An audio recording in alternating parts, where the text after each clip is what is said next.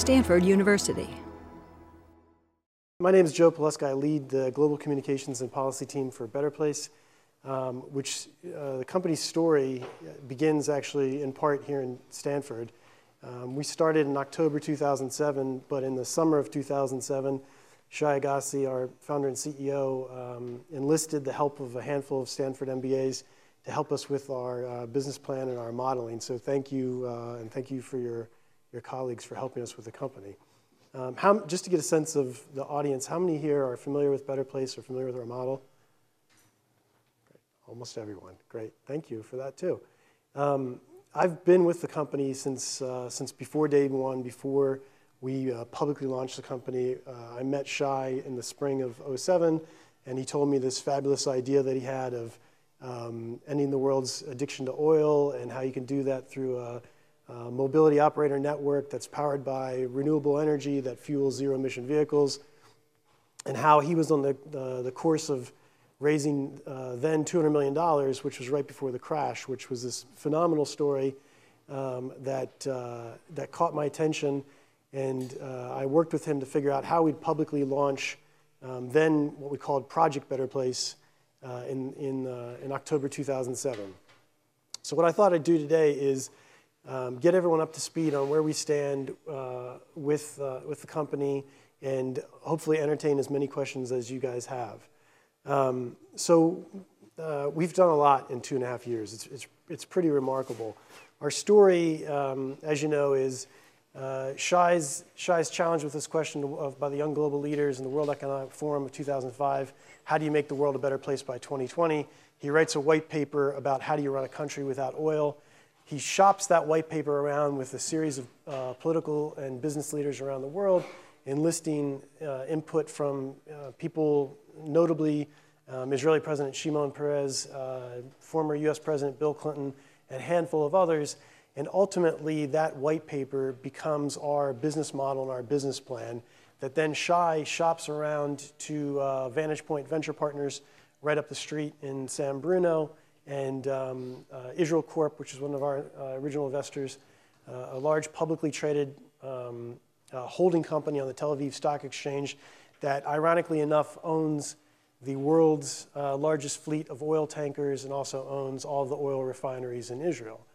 So we get it funded in our Series A of $200 million back in October, and the model's pretty simple. You're trying to exploit the delta between what we call the gas mile and the electric mile. The way we calculate the gas mile is you take miles per gallon, you take the price of gas divided by miles per gallon, and in the US at $2.50, $3 a gallon, it's about a 10 cents gas mile versus the electric mile, which we calculate as the cost of batteries plus renewable electricity, which on average around the world is about 6 to 8 cents a mile.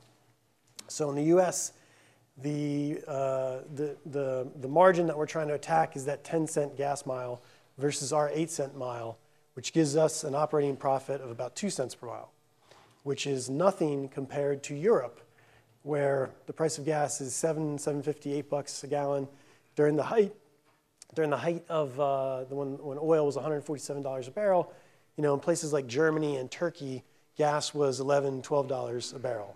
It's in part leveraged by the price of gasoline or price of the barrel, and also government policy. So in a place like Denmark, one of our first two markets, Israel and Denmark are our first two markets. Denmark, they have, among other policies, they have a government policy that says when you buy a vehicle, when you buy a gas car, they're going to tax you up to 180% on the purchase price of that vehicle based on the size of the engine. So if you're not that smart and you're in Denmark and you decide to buy a Hummer, they're going to charge you 180% times that sales price. If you buy a zero-emission vehicle in Denmark, there's a 0% tax on the purchase of that vehicle. So when you combine $8 a gallon gas in Denmark plus government policy that says 0% tax on zero-emission vehicles and 180% tax on gas vehicle purchases, the economics become extremely compelling. The other part of our story that we probably don't play up enough is the energy side of the equation. So how we're working with utilities, where do we get our sources of energy, and that sort of thing. So again, Denmark would probably be the best case example where Dong Energy is one of our partners and one of our shareholders. Dong is the state-owned Danish oil and natural gas utility there, and they also are the largest provider of wind generation. So the government policy says in Denmark we want to have 20% generation by wind. We actually want to increase it to 40%. But what happens in Denmark and most places around the world is that the wind tends to blow at night or early in the morning when demand for electricity is low. So what Dong and other utility players in Denmark do is they actually have to either sell that energy, the wind energy, at night at extremely low prices, usually around 1 cent a kilowatt, to places like Sweden and Germany, or they actually have to ground the energy. So in our model, what we do is we harness that wind energy and we put it into the network that powers our vehicles and the batteries in the cars to become at scale a distributed storage model, and that then enables the utility to bring more wind, or in other places solar, online.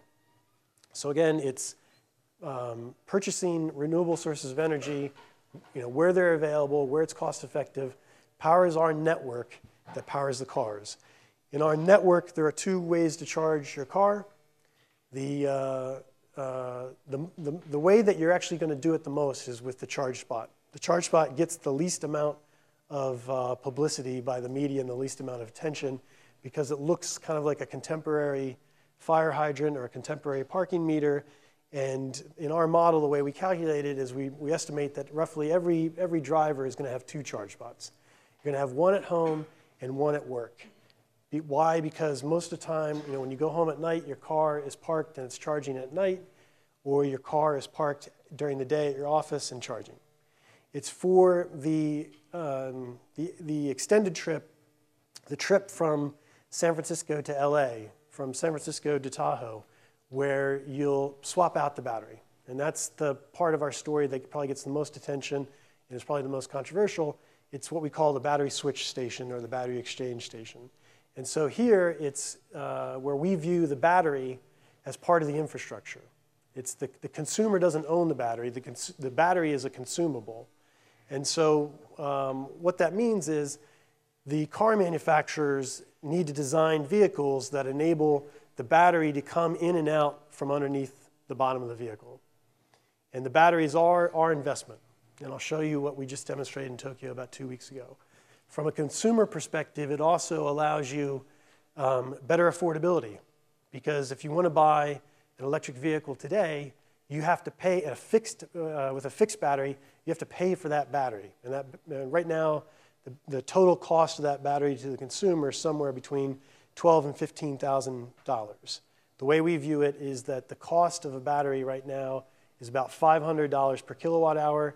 And we believe, and so does the U.S. government and financial analysts, that the cost of that battery is going to go down to about $350 a kilowatt hour over the next 5 years. Again, to the more probably macro piece of our model, we assume the cost of oil is going to rise, and that hopefully in the U.S. there will be a price of carbon, but outside the U.S. there is a price of carbon. So the price of fossil fuels and oil will rise over time, and that the price of battery and renewable energy will decline over time. And so it's that widening delta and that increase in the delta that's our operating margin. So the other thing with the swappable battery for the consumer is it allows you to take that extended range drive, right? It eliminates the fear of an electric vehicle. Historically, the issue with electric vehicles is that they look like a golf cart, or they have 3 wheels, or they have limited range because you're tethered by the size of the battery. If the battery can come in and out, and you have a ubiquitous infrastructure that allows you to charge it anywhere you go and to swap the battery out, you can have the same freedom of range and of mobility in an electric vehicle that you have with a gas car. So that is kind of our model. We've raised almost $700 million to date in about a little over 2 years, right? For us, that's a huge victory. It's kind of during the nuclear winter of fundraising. We've been able to raise all this money. And recently, that was a Series B round this past January. from $350 million that valued us at $1.25 billion. It was, to our knowledge, it's the largest round in clean tech history. But importantly, it brought in large global banks. And that was from HSBC, from Morgan Stanley Investment Management, and from Lazard Asset Management, along with our Series A investors coming back in.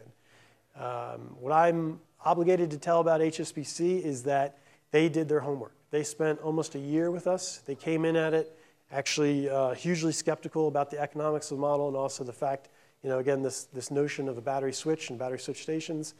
And they spent almost a year doing due diligence with us.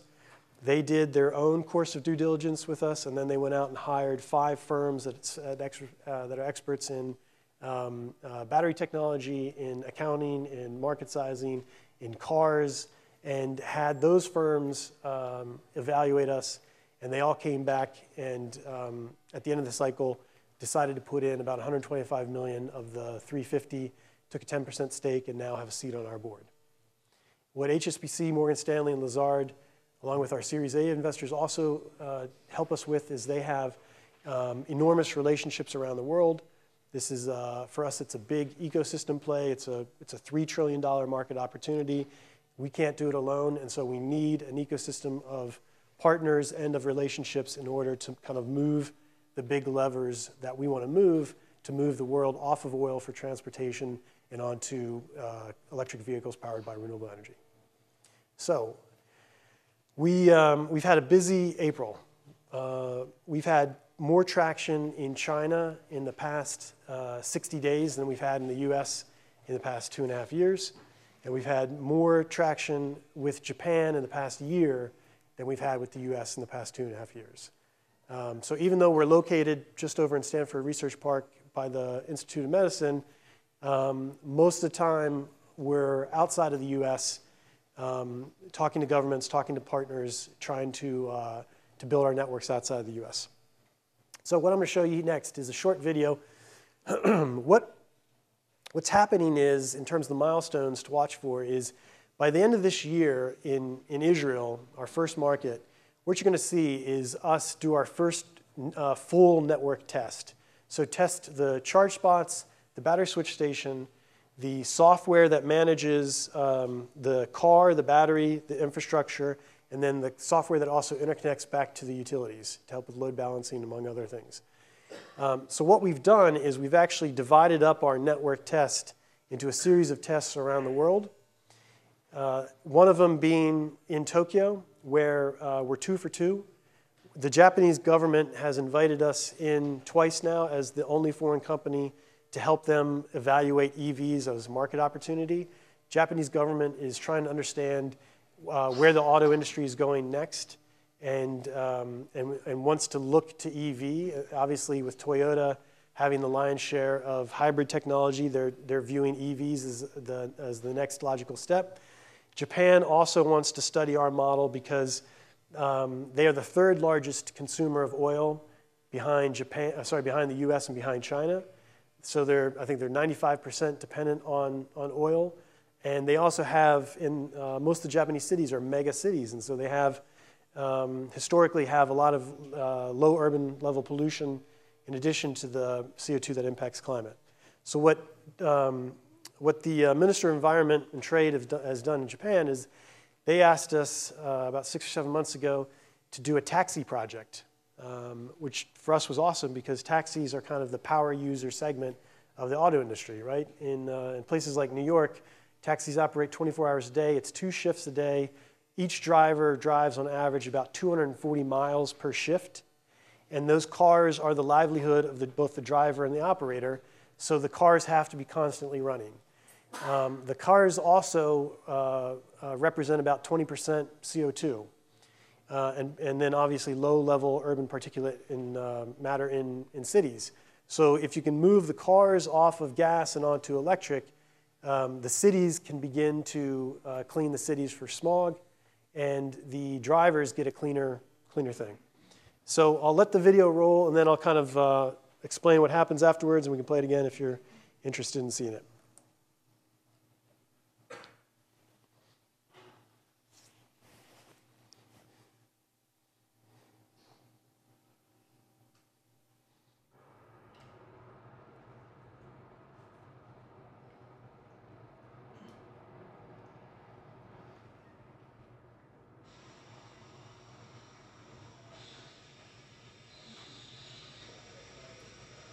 The first city taxis will be able to switch their batteries here. And by switching the batteries, they'll be able to extend the range.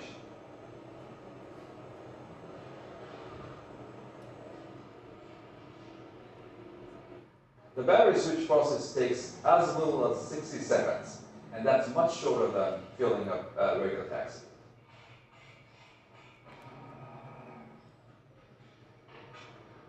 Here, we're capable of handling as many as 12 batteries to ensure a constant supply of freshly charged batteries to the EVs. The batteries are charged in a temperature-controlled environment, and that ensures safety, reliability, and efficiency of the batteries.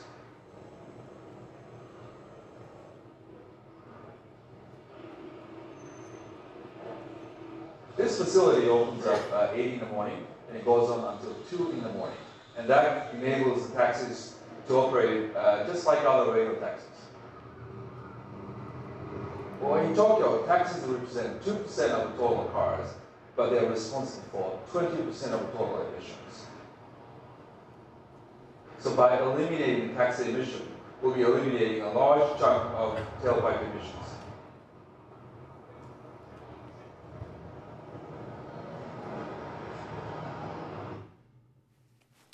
So if you go to Tokyo today, and if you've seen the movie Lost in Translation with Bill Murray, the hotel that they shot it in, the Grand Hyatt, is in Roppongi Hills.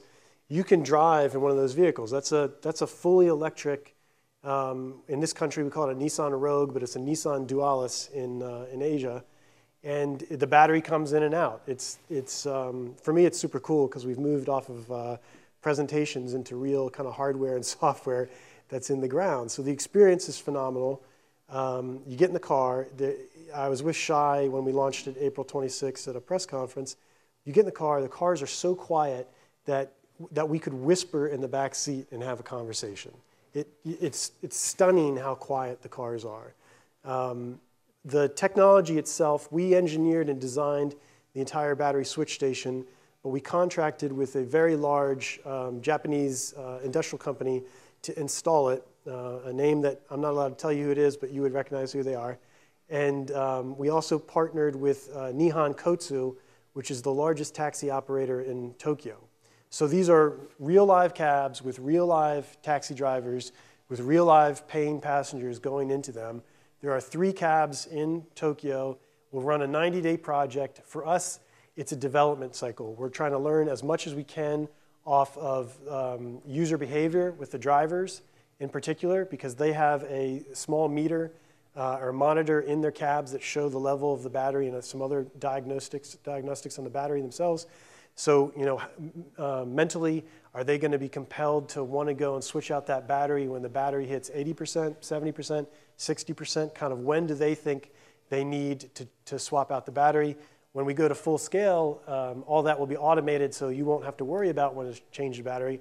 But we're just trying to understand just some human behavior around it. There's a ton of data off the batteries themselves.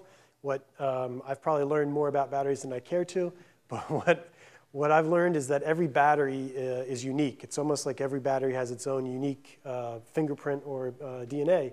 So the way you charge the battery, right? The battery is the most expensive asset in the vehicle. So you want to, the kind of the care and feeding and the charging of that battery has to be optimal and has to be under optimal conditions. So what happens is the cars will pull in, the depleted battery will come out. You saw the robot take the battery away to a battery storage facility right next to the switching lane. And what happens there is that's a temperature-controlled environment where then we can take another evaluation of the battery and the battery diagnostics, charge the battery under optimal conditions. It takes about 30-35 minutes to recharge a 24 kilowatt hour battery to full state, and then that battery is ready to go again. This is the major test for us, a major milestone. We've split kind of the network testing in 2. The second piece of it is underway in Copenhagen, in Denmark. We launched it back in December in time for the UN Summit on Climate Change, the COP15 summit. And there we're testing the charge spots and how they charge fixed battery vehicles. So we have about 50 charge spots deployed throughout Copenhagen. charging a variety of fixed battery electric vehicles from Renault, Fiat. I think we have 2 Teslas there. And those kind of 2 tests will continue over the next couple of quarters. All that learning and actually the infrastructure itself is in Israel right now.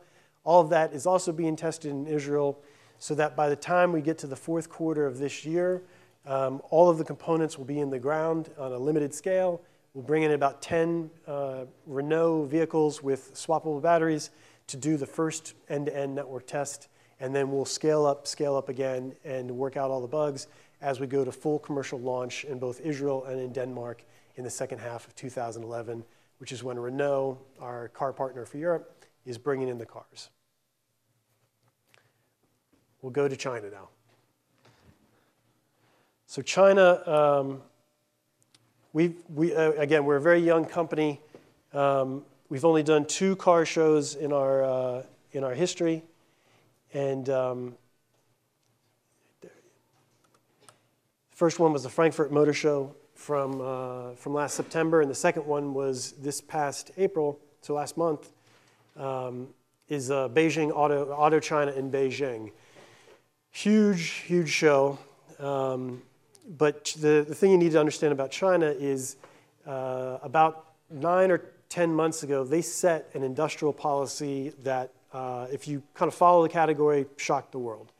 They set an industrial policy that says they're going to be the #1 manufacturer of EVs by 2015 at 500,000 units a year. They've set an incentive for the purchase of vehicles right now by fleets and by government owners of about $8,800 for the incentive. They've told their 13 largest cities to prepare for EVs on the infrastructure side and for the production. They have primarily 10 large domestic automobile manufacturers. They've asked those automobile manufacturers to both consolidate but also to begin to develop EVs. So they're going to be 65% dependent on foreign oil imports by 2020. If you've been to Beijing or any of the large cities, you see the pollution in those cities. So they see EVs as a level playing field. There's no baggage with the 100-year-old internal combustion engine, so they can drop their addiction to US technology, they can end their addiction to Japanese hybrid technology, and they can end their addiction to European diesel technology by going straight to EV. What does China do best? They do manufacturing best, and they do consumer electronics best. So what they're doing is they're taking what they do best and put it into electric vehicle infrastructure. HSBC, as I mentioned, is one of our investors. We asked HSBC to run the numbers on global market share and forecast out who the winners and losers are going to be. Right now, China has about 3% of the global EV market share. Keep in mind the global EV market share, we could probably count on my 2 hands in this room right now, and 2 of them are at Tesla and 3 of them are at Better Place right now. It's a very, very small market, but what HSBC says is that by 2016, China will overtake Japan for a global lead of the EV market. And by 2019, China will overtake the US for leadership of the global EV market. So that by 2020, China will have 30% of the world's global EV market share. They have a large auto show that we participated in because we signed an MOU with a company called Chery Automotive, Chery with 1 R. Chery is the largest independent brand in China for automobiles. They are also the largest exporter of cars. For example, if you go to Santiago, Chile, they make a lot of the gas taxi cabs that are driving around in Santiago. So what we announced is that we're going to work with Chery to develop switchable battery electric vehicles for both domestic China production and consumption and for export. Probably all of you are skeptical about China in terms of quality of services and technologies, but when you go there and see what's going on, they are improving, right? You'll see in one of these slides that Beijing Auto, or the acronym is BAIC, or it's pronounced Baichi.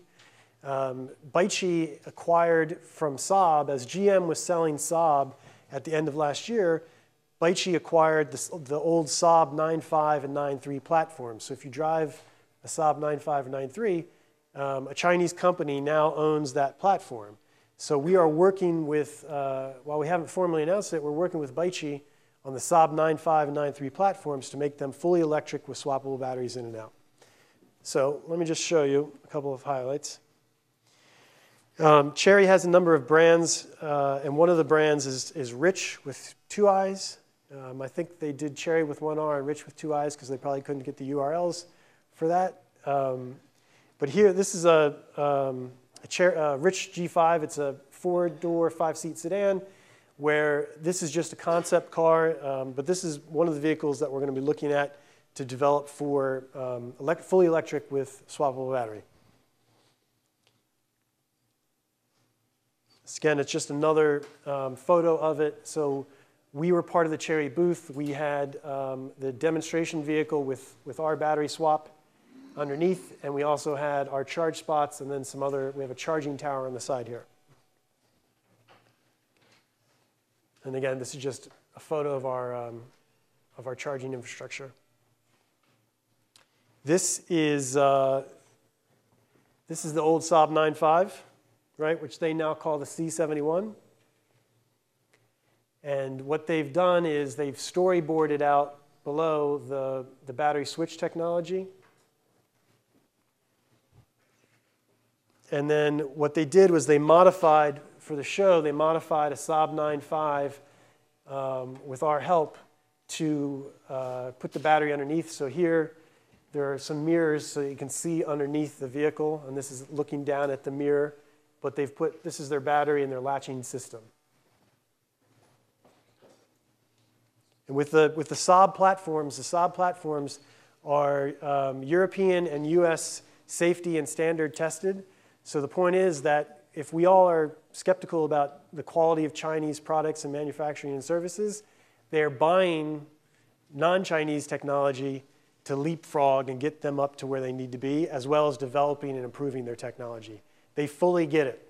They fully get it, and they get both the market opportunity and the environmental benefit of electric vehicles, and they are running as fast as hell to do it, to be the market leader, because they view it as a level playing field. We were able to host a number of Chinese dignitaries. The first is the vice premier, but somewhat a little bit more meaningful is the mayor of Beijing. Beijing will probably be one of the first markets that we roll out a pilot program in. And then what you'll see in the next series of slides is that obviously the theme of the show, or maybe not obviously, but the theme of the show is around electric cars. And what you're seeing is that everybody, both the Chinese domestic manufacturers and the foreign manufacturers, are showing electric cars. You're probably very familiar with the electric Mini and also the Nissan Leaf. And what you'll see with this, this is actually the IAT is kind of a tier 1 vendor in China, and you'll see that they've also developed a battery switch technology. Surprised to see IAT. The photo's not tremendously good, but they have a concept car with battery switch, and then they have a storyboard around battery switch. So in China, you had 3 domestic automobile manufacturers, or 2 automobile manufacturers and a components provider show battery switch technology. So we're thrilled. So that's where we stand. We go live in Israel and Denmark late next year. We're still testing the network. We'll fully test it at the end of this year. We've got these really exciting projects for us running around outside of the US. Inside the US, we'd like to see more action by both industry and by the US government. I'm not hopeful on today's news about the climate legislation introduced, but we'll see how it goes. So with that, I'd love to take any questions that you have.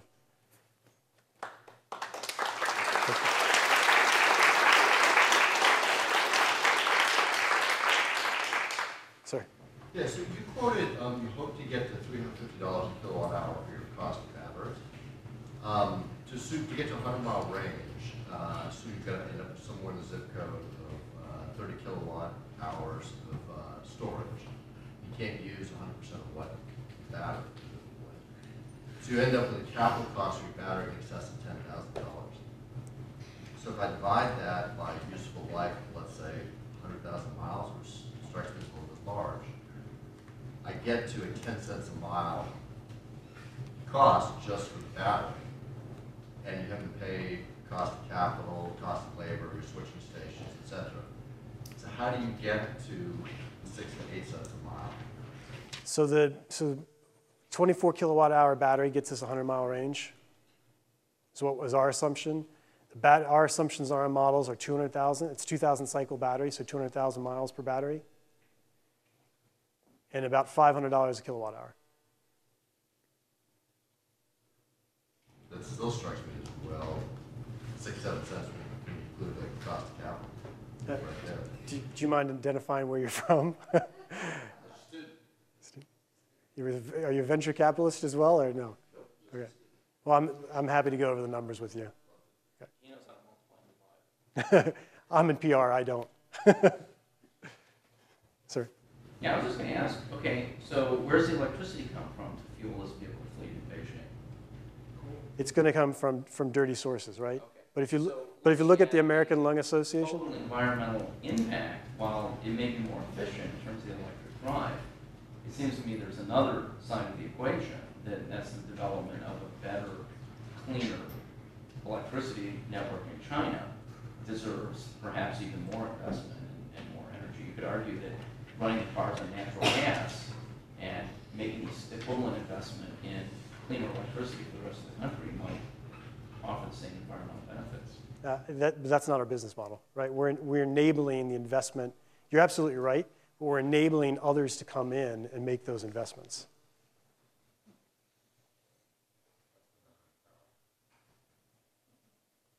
Our model is about the infrastructure that enables the cars. And so we want to bring in additional partners that make those kind of investments in clean power plants. And by the way, if you look at the studies, if you look at, obviously we've got Israel Electric Corp and Dong Energy, but there's some US studies out of Pacific Northwest Labs that talk about the impact on the grid. You'll see that if you do, it's the intelligent charging part. It's the software that helps basically balance the load between the aggregate of the cars and the utility. There's minimal impact on the grid. Yes. Hi. I want to know a normal battery pack probably went about 100,000 miles, and especially with fast charge, level 3, 400 volt, 125 amps, you're probably using that to charge the batteries. It will even degrades faster. So it's probably, let's say, 80,000 miles. So you have all these batteries that degrade so fast. How are you going to dispose them? And also, with the battery technology advances, you not only have to stop the old style of battery like lithium ion, you have to stop the new one like lithium air or maybe nanowire or who knows what. Yeah. So it could go into a really big mess. So It could be. So on the battery chemistry, we think that lithium ion is going to be the horse to bet on for some time. So lithium, zinc air, lithium, other chemistries are future technologies. On the degradation of the battery, keep in mind, most of the this is the part that gets lost, I think, on most people. Most of the charging is trickle charging or standard charging at home or at work. It's only for the extraordinary drive or the long drive when you have to switch out the battery, that then the battery goes into the switch station and does get not fast charge, quick charge, right? About 30, 35 minutes in a temperature controlled environment and in an environment where we know the history of that battery, and so we know how much energy to put in and we're able to monitor it. So I think your assumptions on your assumptions are right that we're going to need a lot of batteries, but probably not as many as you think. Well, how are you going to dispose them if they all Yeah. run with no efficiency? So there's second life. So there's a lot of research on second life applications, whether it's in the home or in utilities or in the grid. Our partners, we're somewhat battery agnostic. Our partners are A123 out of Boston and a joint venture between Nissan and NEC called AESC. And through them and through our own means, there are green supply chain initiatives, and that's how we recycle the batteries. Sorry.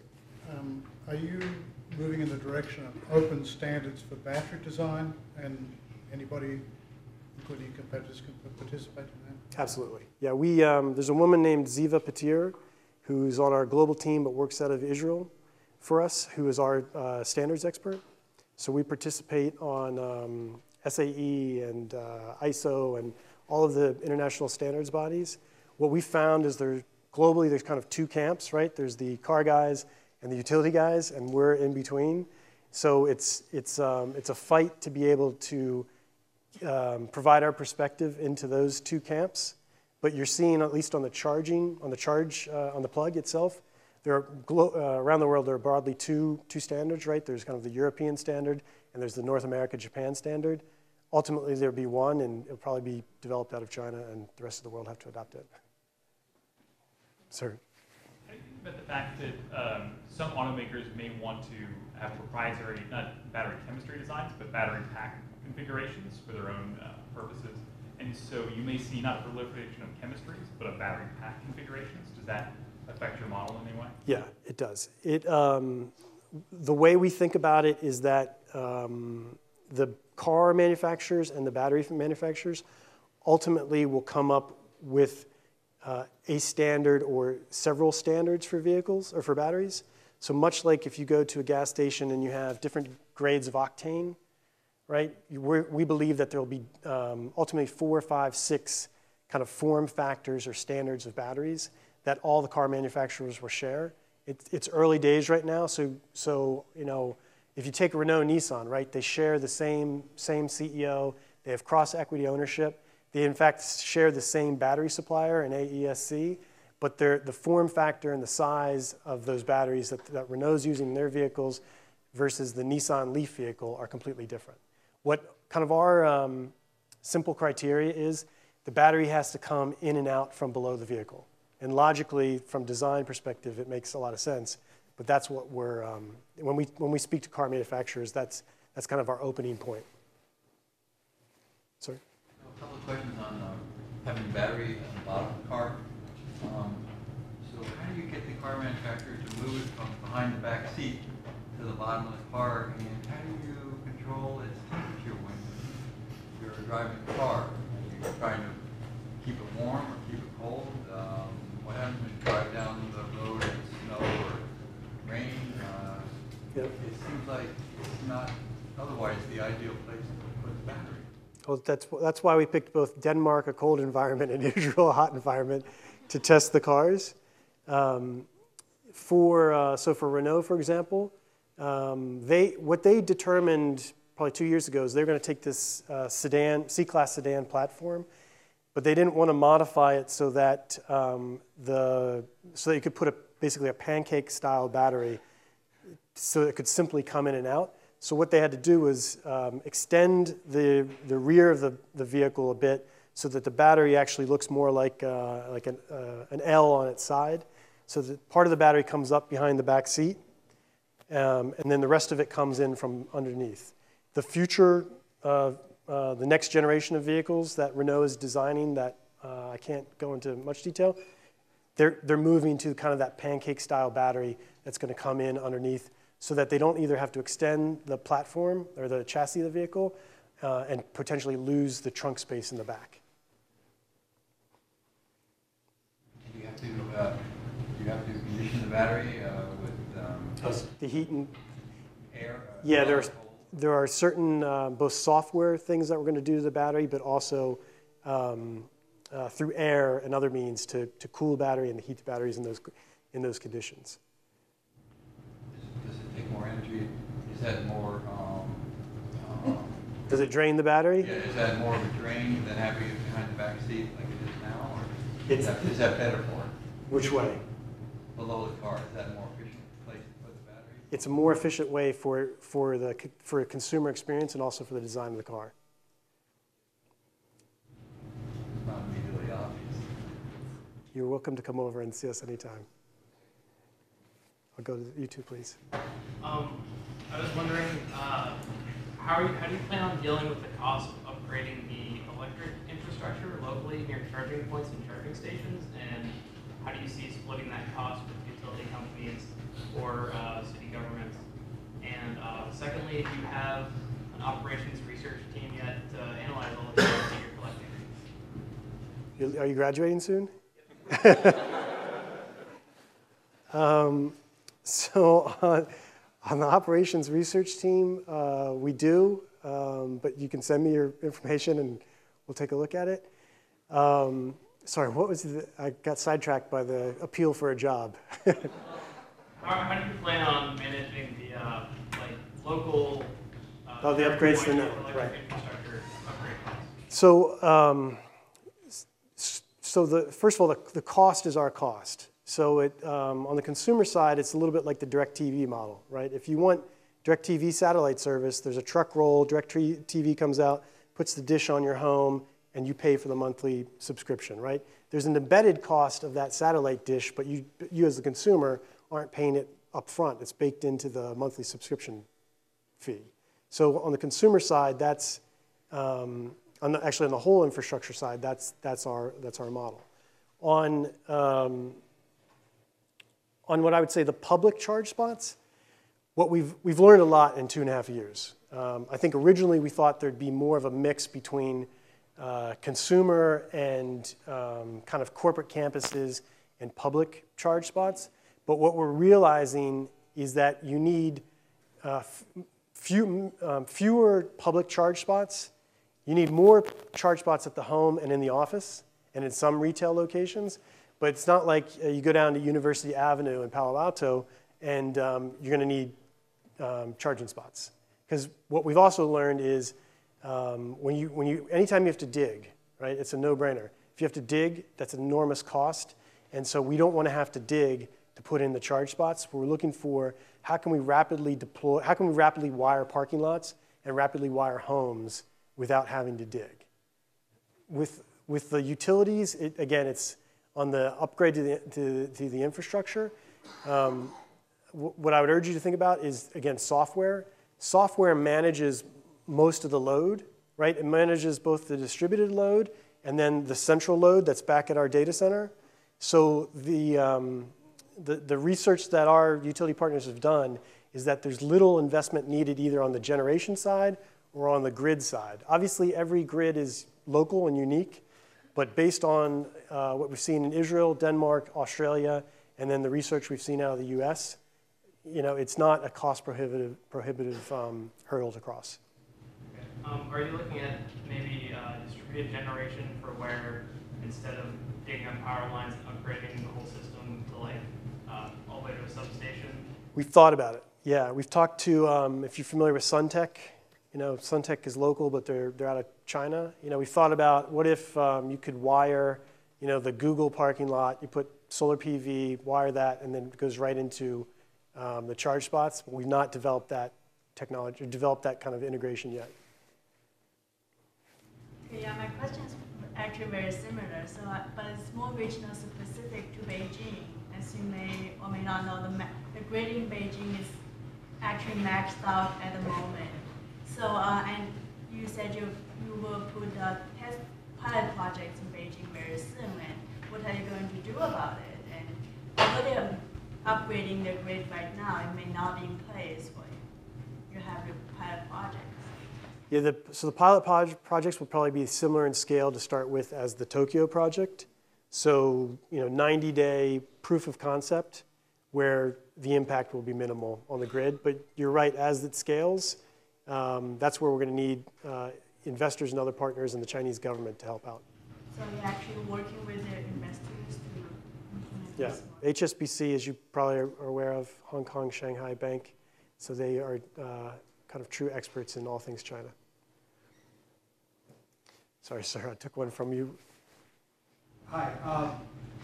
Can you talk a little bit about the vehicle-to-grid type of scenario, and do you have any kind of business model around arbitrage with electric prices and such? Not on the arbitrage per se.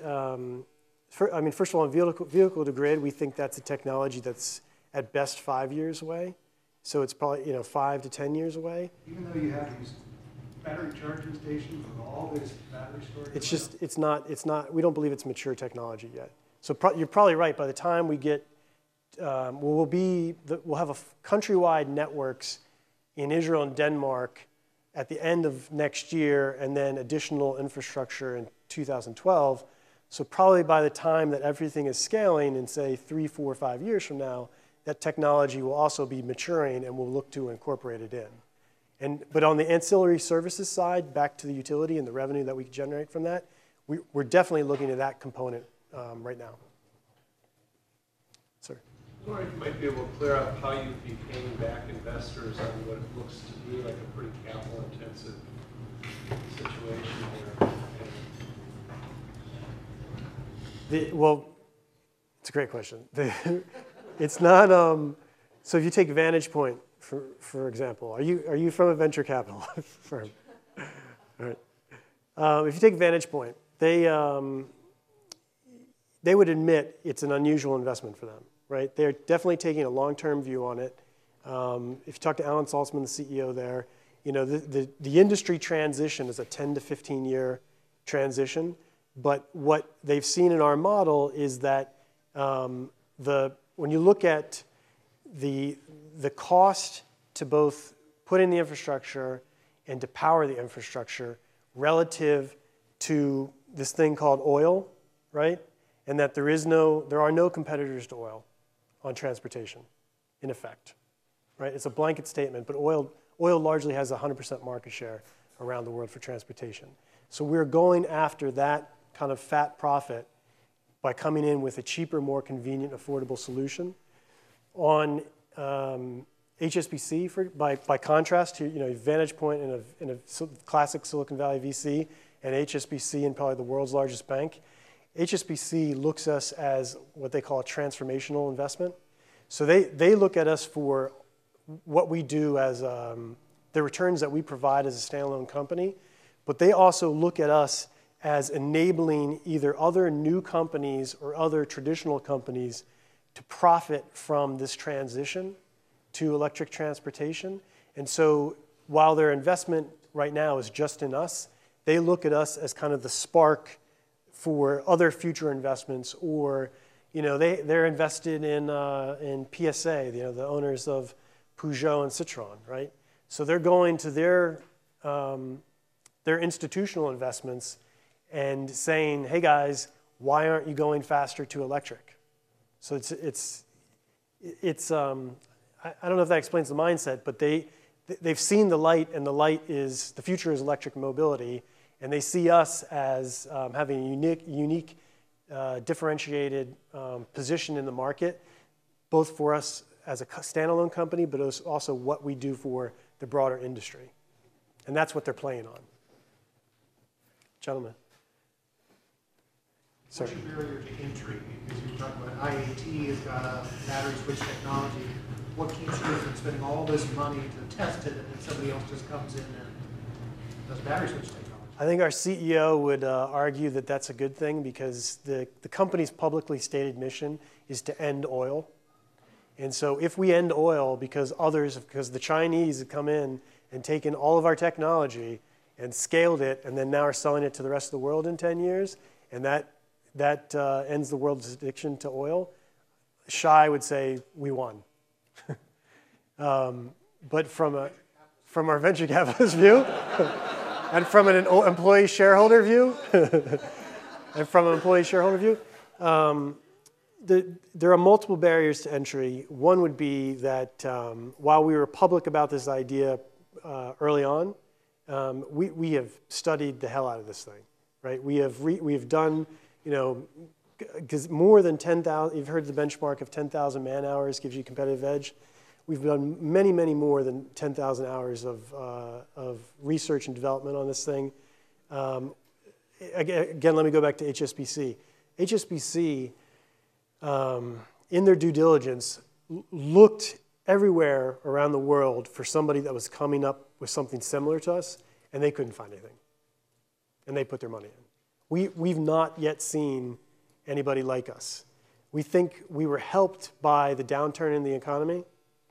The way Shai likes to describe it is, if somebody had a carbon copy of our business model, our PowerPoints, and our CAD CAMs and stuff, they would still have a hard time raising $200 million in this environment, in this economy.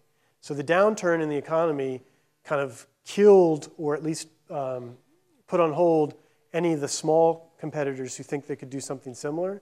The downturn in the economy and the decline in the price of oil also caused all the oil companies to put on hold drilling and investments in alternative energy, and same with the utilities, right?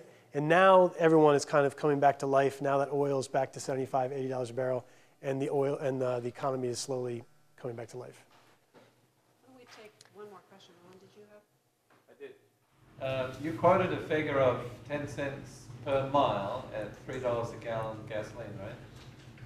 But about a third of that $3 is tax, which we might hope the government uses for road tax. So my question is, did you include that 3 cents per mile in the electric car as well? No. When we do our back of the envelope comparison for engagement like this, it's as simple. We try to get it as simple as possible on the gas mile versus electric mile, but we have a more detailed model that takes into fact, subtracts tax or adds tax in depending on what market we're in. Sorry, sir, you're anxious. The previous speaker here, a UC Davis professor, said that he had a hard time understanding how you're going to make money off of residential customers if they're now charging 90% of the time at home.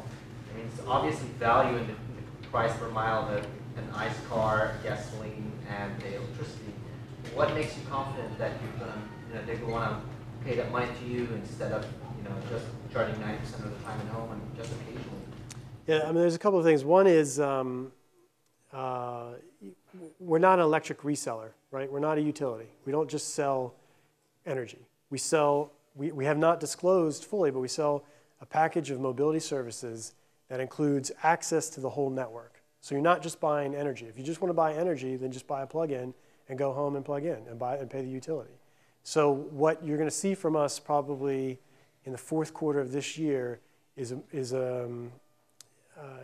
us articulate for the first time more of the consumer proposition and what you would get as that consumer. We also think in a market like the Bay Area, this area has a desire to be green, right? People will pay a premium to buy a Prius. People will pay a premium to be green. And so if we're offering a fully green consumer driving experience, they're going to pay for it, we think. And we've done actually consumer studies, proprietary research, primary research using Ipsos out of Paris, where we studied our 5 kind of key markets and asked consumers, I think 160 questions about EVs. And probably the bottom line is, I think most people would probably think that EVs are for tree huggers. What our research finds is that they cross every demographic scale. It's both kids, adults, moderate income families, wealthy families across all the 5 markets. And really one of the drivers is how much education has been done either by the government or by industry or by the media on EVs, that they have a better concept than, it's a golf cart. Please thank Joe. Thank you. Thank you. For more, please visit us at stanford.edu.